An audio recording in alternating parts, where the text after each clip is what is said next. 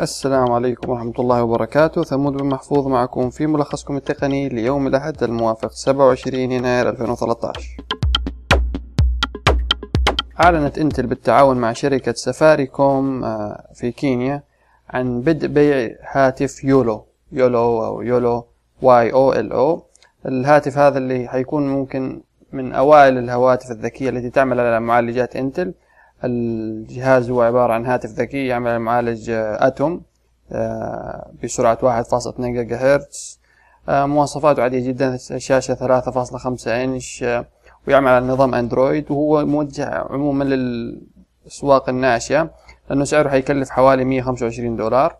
فهو هذا الجهاز يمثل نقول أول خطوة جادة من انتل باتجاه سوق الهواتف الذكية، لأنه أنت تبغى تثبت أنه معالجاتها قادرة على أنه تقديم أداء ممتاز مقارنة مثلا بمعالجات اللي مثلا من تصميم اللي تعمل على معمارية ARM لكن من تصميم كوالكوم وسناب دراجون اللي مستخدمة في هواتف زي الجالاكسي وبعض الهواتف الذكية. برضو حتى آيفون يستخدم معمارية ARM، بس آبل قام بتخصيصها.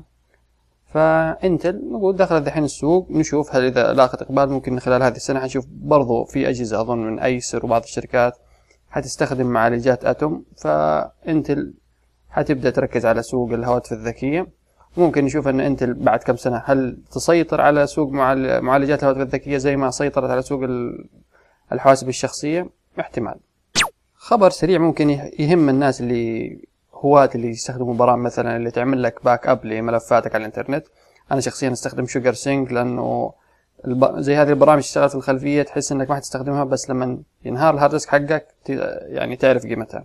فبالتورنت الشركة اللي تقف وراء البرنامج اللي عارف برامج شير زي يوتورنت اعلنت عن تطبيق اسمه برنامج برضو خاص بالنسخ الاحتياطي اسمه سينك اب.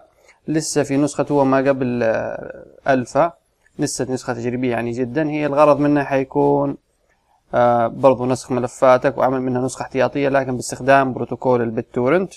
حتى الآن لا توجد أي تفاصيل كثير عنه لأنه البرنامج ما زال في طور نقول ما قبل الفا، يعني حتى ما قبل بيتا. وأظن تقدر تسجل في البرنامج تحصل على وتبدأ في تجربته عن طريق أنك تعبي فورمة في موقعهم، وأظن هم يرسلوا لك التفاصيل. فيعني ما إيش سوى هذه الخطوة ما أنت داري. يعني الصراحة شيء غريب من شركة البتورنت تتوجه إلى النسخ الاحتياطي، بس هو الجيد فيه أنه ما حيستخدم أنه طريقة الرفع عن طريق شبكات الند للند البير تو بير اللي تستخدم يعني شبكات من عند الأجهزة لتقليل جهد رفع الملفات ونقلها. ما أدري العملية حتكون آمنة. كثير من التساؤلات. وخبرنا الأخير اللي ممكن بعضكم ما حيكون نفترض أن بعضكم ما حيكون يعني يلقي باله ويهتم بهذه الأمور، أنه منظمة ITU بدأت في الاعتماد الكوديك الخاص بترميز الفيديو اللي هو H.265 خليفة H.264. يعني عشان نوضح الأمور، الفيديوهات اللي موجود مثلا على مواقع زي يوتيوب أو غيرها مواقع الفيديو موجودة على الإنترنت يتم ضغطها باستخدام خوارزمية معينة. في هنا الخوارزمية الآن اللي منتشرة في أشهر المواقع اللي هي H.264 اللي تضمن ضغط الفيديو بجودة عالية في نفس الوقت يكون مساحته قليلة لتقليل كمية البيانات اللي تتنقل عن طريق الإنترنت. اللي بعد النسخة القادمة اللي هي H.265 هذاك 264 هذا 265 حيكون يدعم اللي هي كثافات شاشة أعلى، يعني يدعم إلى كثافة اللي هي 8K حوالي 8192 في 4320 8 أضعاف ال HD حاليا. في نفس الوقت حيكون يستخدم اللي هي مساحة بيانات أقل عشان لما تتنقل الفيديو حيكون يستخدم نصف المساحة حق H.264. حاليا هي تم الموافقة على المعيار بس لسه ما بدأت أي مواقف استخدامه، يعني ممكن حتى ما حيبدأ استخدامه إلا خلال نقول ال5 سنين القادمة لما يعني نشوف إنه في تطبيقات له. فهذه يعني معلومة ممكن ما تهمكم، ممكن تهمكم، الله أعلم. كان هذا ملخصكم التقني ليوم الأحد. كالعادة يوم الأحد الأخبار قليلة والمش بهذيك المستوى.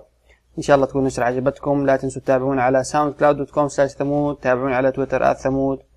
لا تنسونا من دعمكم، لايك شير ريتويت، أي اقتراحات عندكم التعليقات. وشاكر لكم استماعكم والسلام عليكم ورحمة الله.